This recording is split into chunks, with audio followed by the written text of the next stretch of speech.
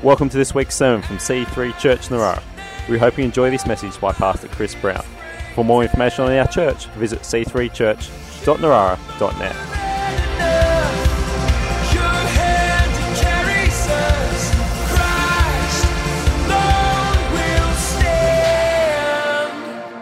I want to start with a phrase that God gave us in preparation for this year. As I said, this is our Vision Month. We talk about who we are, what we're doing, why we're here, and there's opportunities to find out all kinds of stuff that's going to go on throughout the year. And one phrase that God's really given us is simply make the conversation. And I think Fiona made a cool screen. You might see. Oh, there we go. And it's I like this phrase because it implies personal responsibility.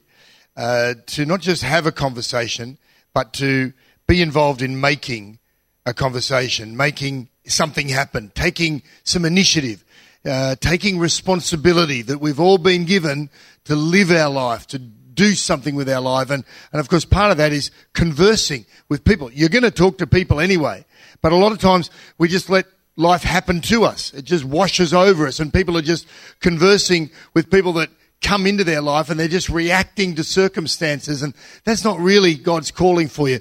His calling is for you to be on the front foot and to be leading. And of course we react and respond to things, situations and people in our lives, but there's a sense of responsibility in making a connection with people and making a conversation happen, because we're all about community and connection and communicating with the Lord, with each other, with people in the world around us, with our faith. And this phrase just captures the opportunity to have meaningful conversations. They're not just, go through life with people zipping past you. I mean, I'm reasonably task-oriented, and some people around here I know are the same. And if you're not careful, you'll just go past people on your way to the next mission, but people are the mission. And the same with the Lord. You can if you're not careful, just do business with God. Again, if you're a focused type A kind of person and you're a Christian, you might just have your agenda and away you go. Dear God, good morning. How are you? I guess you're well. I'm a sinner, so thank you for forgiving me. Next. I worship you. Enter the gates of thanksgiving. Tick the box. Great. Now, we've got some things got to change. I've got some people that really got to change. God, can you do this, this and this? Please make it happen tomorrow. And now I've got to go to work. Thank you. Follow me. And can you be with me throughout the day? Thanks. Anyone ever had a prayer like that? Come on. Even worse, have you had the prayer in the car? Like, oh God, I'll meet you in the car. I'm running late. Okay, God, I'm driving to work. Oh Lord, watch out, you idiot, what are you doing? It's not a really focused prayer session, and so make the time, make the appointment, make the effort. You make an appointment with the doctor, and you probably do go, especially if you're going to have to pay for it. You make a reservation in a fancy restaurant, you probably just remember to do that, and so we need to make the effort and make some time and make some conversations happen.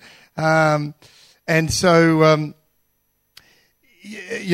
already implied, there's three different directions of these conversations, and they flow with our mission statement that we've mentioned many times: reaching up, reaching out, reaching in. Reaching up to worship God, reaching out with the good news of Jesus, sharing our faith with people, and reaching in with love and with training and discipleship so we can follow Jesus better. Well, that's really just talking about having a conversation or making a conversation happen with the Lord, with people that we want to share with in the community, and with each other within the family of God. And so I just want to walk through what that looks like a little more this morning. I was going to read some passages from the book of Leviticus. We don't really have time. And I've been reading about just the way God deals with people back then. But let me just say this. We're all about the glory of God. Our number one vision is to bring glory to God. And today we're just talking about how our conversations can do that. But God hasn't changed. In the Old Testament, there's some pretty feisty and fierce stuff. And God comes with great power. The passage I was going to read in Leviticus has fire burning up an offering. And then these guys come and do the wrong thing. The Levitical priests don't present the offering the right way, and then the fire burns them up. And people read that and think, oh, well, praise God, we're in the New Testament. And that's true, but it's not as if, well, praise God, God somehow morphed and changed and that he's no longer awesome and sending fire and full of incredible power. He's sort of, isn't he different? Isn't he just like Jesus, meek and mild and just kicking along in the dust with the fishermen, and he's just nice and he's my buddy? And, well, yes and no. Jesus is gracious and Jesus does forgive, and of course his forgiveness is available for us all through faith. We don't have to go through all the rigmarole of the Old Testament and they're just covering over sin with animal sacrifice. And so that's cool, and we do live and are born again and follow God by faith through grace, by grace through faith, and that's wonderful. But God is still awesome. God is still to be revered and respected, and his church is not just another club that we join. We are here to worship the living God. And the passages I was going to read, you can look and read the Old Testament yourself, and you just find throughout the whole Bible this sense of our God is a consuming fire. Our God is the most righteous, holy, amazing person in the universe, and we get to serve him. We get to come close to him. We get to build his church and be part of his body and his army and his family. And so it's pretty cool, pretty awesome, pretty amazing. So when we talk about plans and programs and what we're doing this month, and you can be involved in this and get on that roster, and that's all cool, but there's a weight to it. There's a foundation of glory that's very, very awesome in the true meaning of the word. You hear what I'm saying?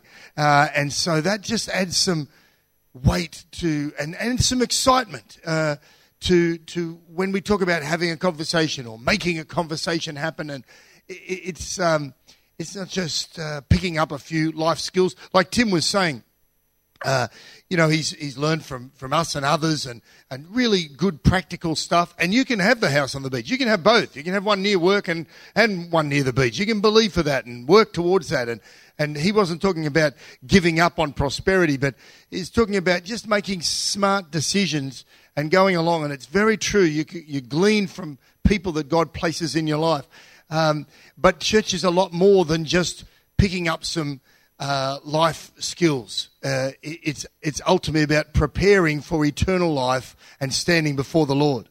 And so we are walking with him throughout this life. And at the end of the day, it doesn't matter which house you live in, it's your home that's being prepared for you by Jesus in eternity, that you're going to live in for a lot longer.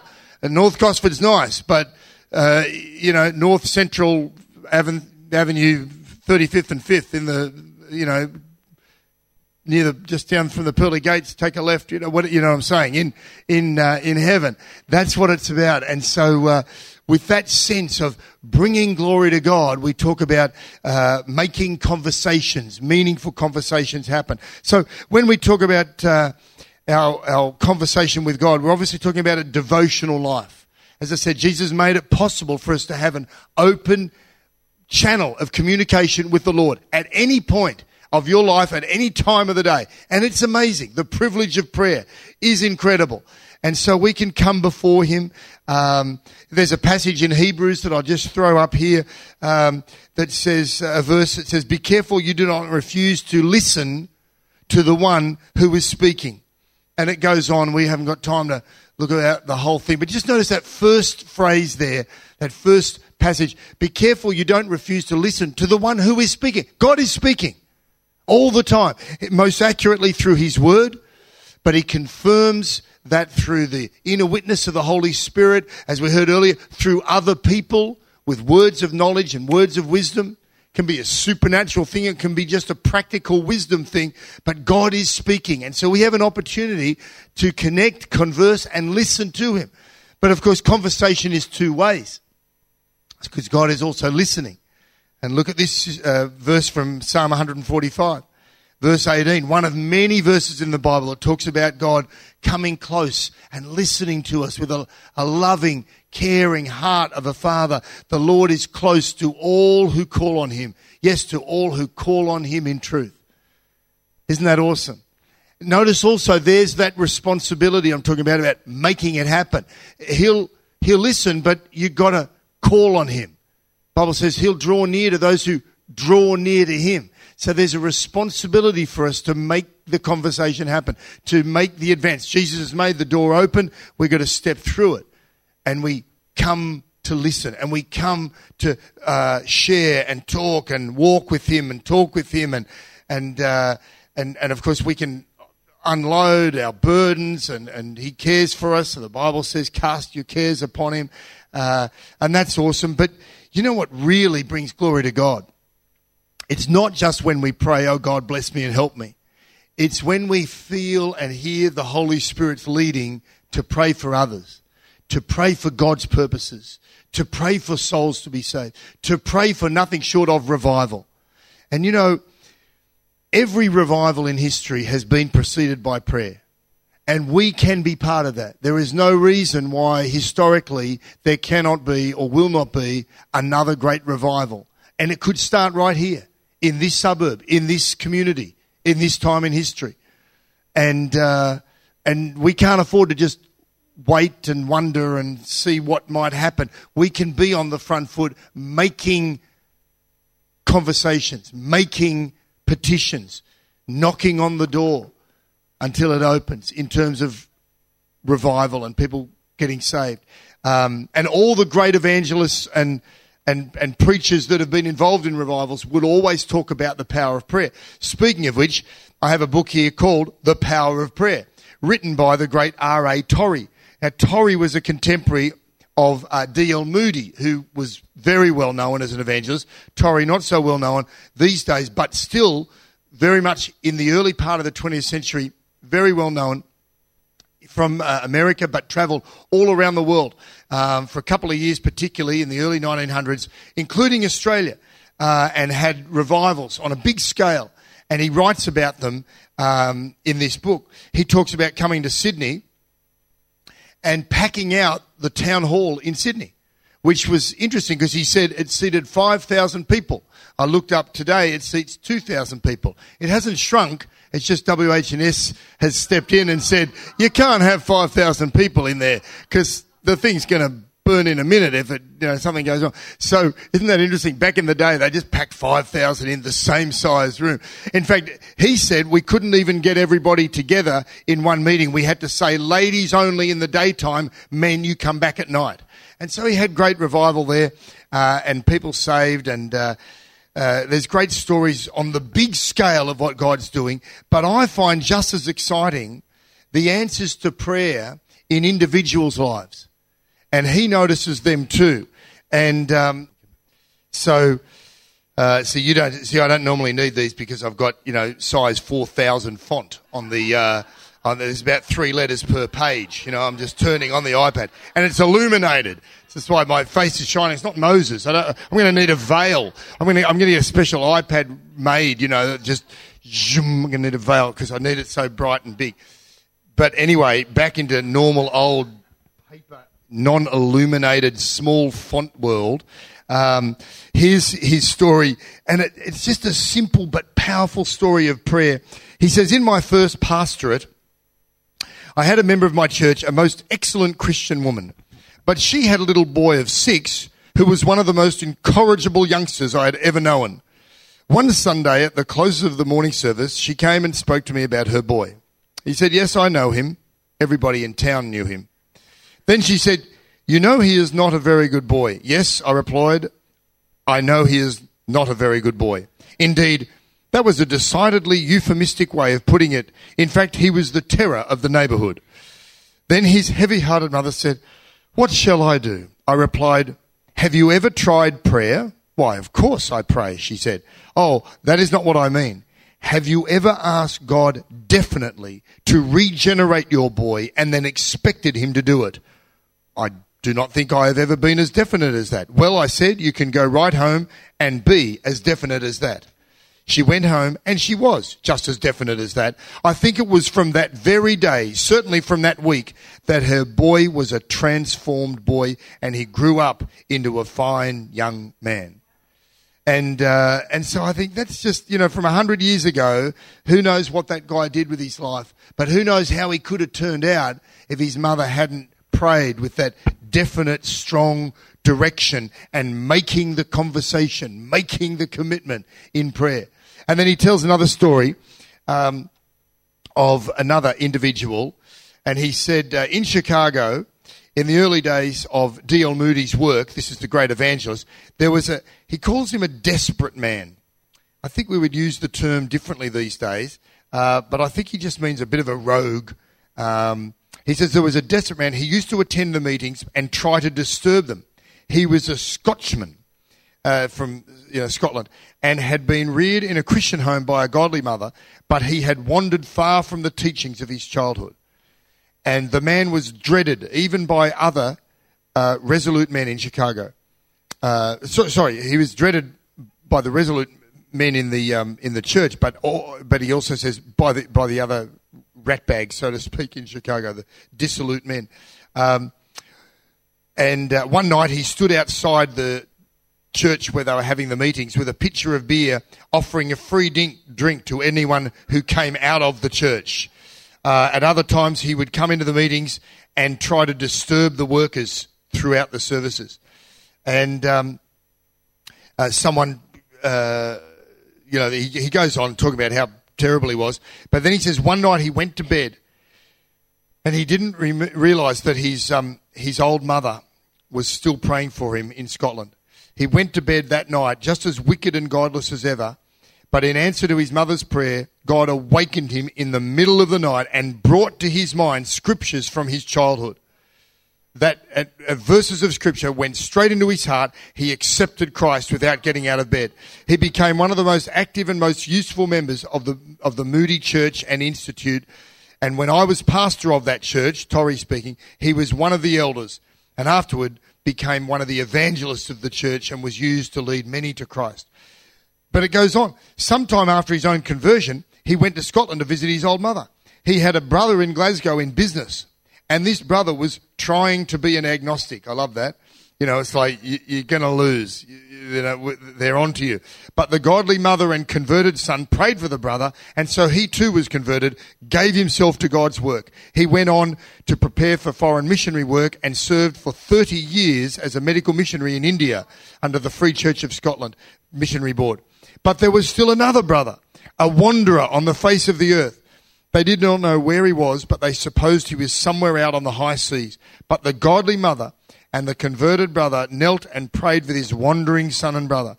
As they prayed, unknown to them, but told later, he was on the deck of a vessel in the Bay of Bengal, not far from Calcutta. The Spirit of God fell upon the deck of that vessel and upon that son, and he was converted. And then he went to America, and he was for many years a member of the church that Torrey pastored. And he died, he said he served God for many years and died a triumphant death.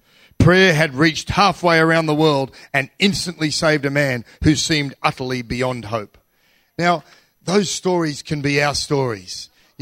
Power of prayer. God is no respecter of persons. It's not, that's Torrey speaking, I'm going to listen to him. No.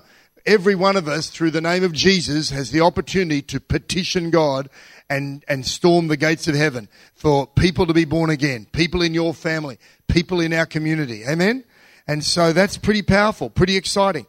And of course, it brings great glory to God when people are born again and changed lives occur. Yeah? The second conversation is obviously when people need to hear about the Lord. And last year we talked about a weekly witness, having at least once a week a meaningful conversation with someone about the Lord. And we want to carry on with that ethos, that culture in our church. Of course, every day, every minute of the day, sure, great. But if you can just think in terms of once a week, it's more likely that it's going to happen rather than just putting your the pressure on, saying, well, I've got to convert 5 souls a day or something. It's a more realistic goal to say this week, sometime, and to prayerfully go before God, say, give me opportunity. When you see that, you step through that door. I had an opportunity this week because someone on Facebook saw the post about the Lake Cargelligo trip. And I was talking to a motorbike mate who's not a Christian, but he saw the trip the young people had done out to Lake Cargelligo. And that opens his heart to, the church isn't just about, preaching theology, but really helping people. And I could see his heart's kind of warmed to what we're on about because of the practical outreach of helping out with the kids' holiday program out there. And so we look for those opportunities. Look at this passage in Colossians in chapter 4, verse 5 to 6. Live wisely among those who are not believers. Make the most of every opportunity. Let your conversation be gracious and attractive so that you will have the right response for everyone. So there's a determination to have a certain kind of conversation. Again, not just, I'm just following the Lord and living my life and thinking about me, and then people come into my world and I just respond and talk to them. No, I'm making an effort. I'm allowing my conversation to be attractive, to be full of God's grace, seasoned with grace, one translation says. And so we have the right response, not the wrong response, not an unthought through response, but good, prayerfully prepared responses. And so we're sowing seeds of the gospel in people's lives when we have these conversations. And so we ask questions. We take the lead. Can I pray for you? If someone's talking about a really tough situation, we can be bold enough to say, can I share with you what God has done in my life? And we talk about our story like we did last year. The story of my life involved in God's biggest story. We can invite people. Would you like to come to church this Sunday? It's not that hard. It's a great service. We have air conditioning. Come. Just come and enjoy the cool. That should get someone in these days. Flip. And we have hot coffee and cool auditorium. You put two together. Whatever. You can encourage people to look at our website and say there's a section there that talks about what it is to follow Jesus, what it is to know Jesus, and information about who we are as a church. And so we've got to remember, church, that Jesus calls us the salt of the earth. We're the light of the world. We've got God's glory to shine. We've got a tasty message for people to appreciate and taste and see that the Lord is good. Yeah? And so some people aren't tasting and seeing because no one's putting it before them. There's some really good food on offer, but maybe they're not making the effort they're not going to, bash the doors down of the local church generally. Every now and then you'll get someone just coming in, what must I do to be saved? But that's the exception to the rule.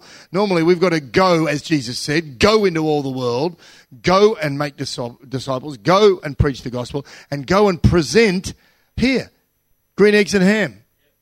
Taste it. You will see they're made for you and me. I'll eat them with a fox and in a box and on a boat and in a moat. And, remember the green eggs and ham story?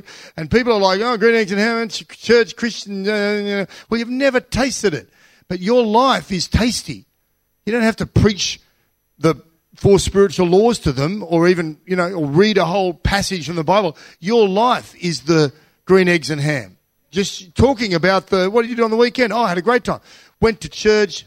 Oh, yeah, no, hear me out. And you talk, and then what, this is happening, and God's doing this in my life, and you in a natural, real way, just like Tim's saying, my life's blessed. People even ask sometimes, how come you have your together? Why are you, and Tim will say, well, I don't take all the credit. Okay, I'll take some credit. I'm really cool and all that. But, I got some really good advice. I've been in this church for years and God's really blessed me. And you hear what I'm saying? It can be a very natural, real conversation. Finally, we talk to each other. We make a conversation happen with people that we know. We're doing life with. In God's family, in our real natural families, closer relationships are waiting to be built in your life. And you got to take the step. You got to make the conversation happen. You got to take up responsibility. Many passages that talk about this, good, real relationships, doing life together, especially in the New Testament. Look at just one in 1 Thessalonians chapter 5, and it says, encourage each other. Well, there's a good start. Encourage each other and build each other up just as you are already doing. Dear brothers and sisters, honour those who are your leaders in the Lord's work. Well, that's like what Tim was saying. They work hard among you and give you spiritual guidance. Show them great respect and wholehearted love because of their work. Live peaceably with each other. Well, that honour isn't just for leaders. The Bible says honour each other, honour one another. And so, we honour you, and we don't just expect honour as pastors. We honour everybody, and we show respect, and we live peaceably with each other. Brothers and sisters, we urge you to warn those who are lazy. Encourage those who are timid. Take tender care of those who are weak. Be patient with everyone. So there's a few different ways of interacting that are mentioned there. Encouragement, building each other up, and that's obviously done with our words, our conversation, but also it says warn those who are lazy. And so there's some strong words that you might have. If you've built the bridge, if you've built a good, strong connection, you don't just go up to anyone and say, I don't like the look at you. I think you're being a bit lazy. What's your name again? Yeah, I think you could do better in life. Whoa, who are you? But we build relationships, and then we've got a strong bridge to walk over and say, hey, can I just encourage you to not do that, or maybe do this better, or I think that's a bad decision you're about to make. And that can be in love for their benefit, not just to get something off your chest or you don't like them, quite the opposite. I just hung out a week ago, once or twice a year, with a couple of mates. We've known each other for 45 years. I know you find that hard to believe because I am actually older than 37. So we were mates since about, not kindy, year 2. And then we all came to know the Lord as teenagers in different schools, but we met up again in the same youth group, and we've gone on, still married to our first wife, and had children, and so we've had a similar, different lives and careers and all that. But we catch up, and I meet him right down the old road, and we sat down there Saturday at about 9:00, and before I know it's midday, and for 3 hours we've solved all the world's problems. You know what it's like, and when you get together with some old friends and you can share deeply all the ups, the downs, the highs, the lows, and you can give advice.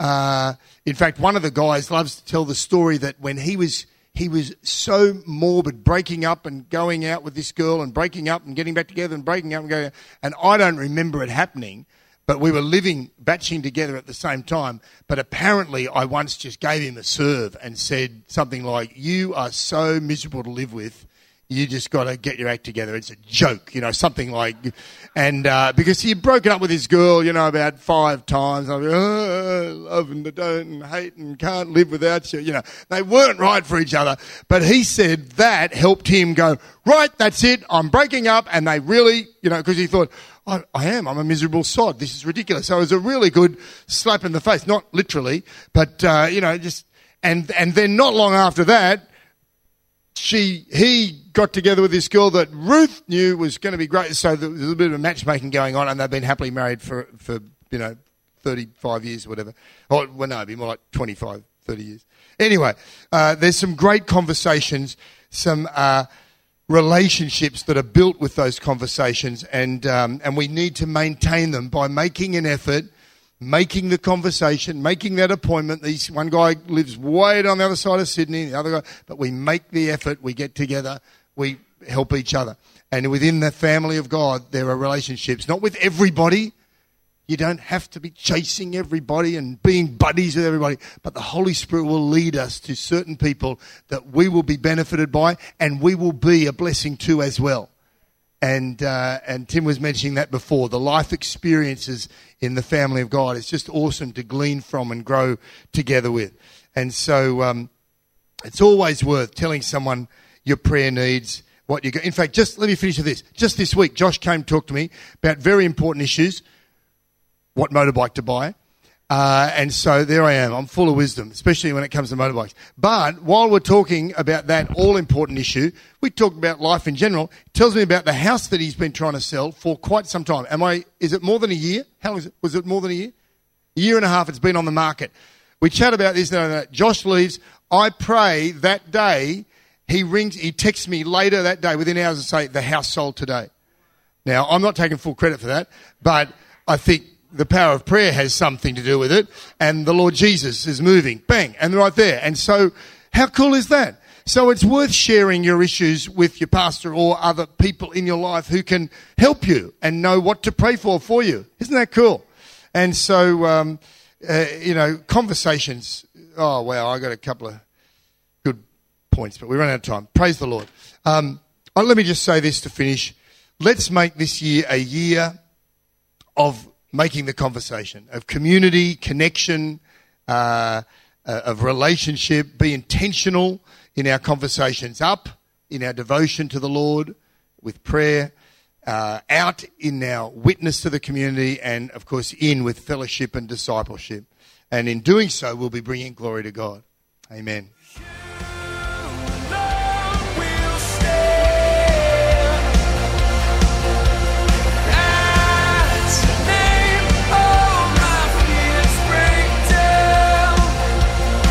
We hope you have enjoyed this week's sermon. For more information or to contact us, visit c3church.narara.net.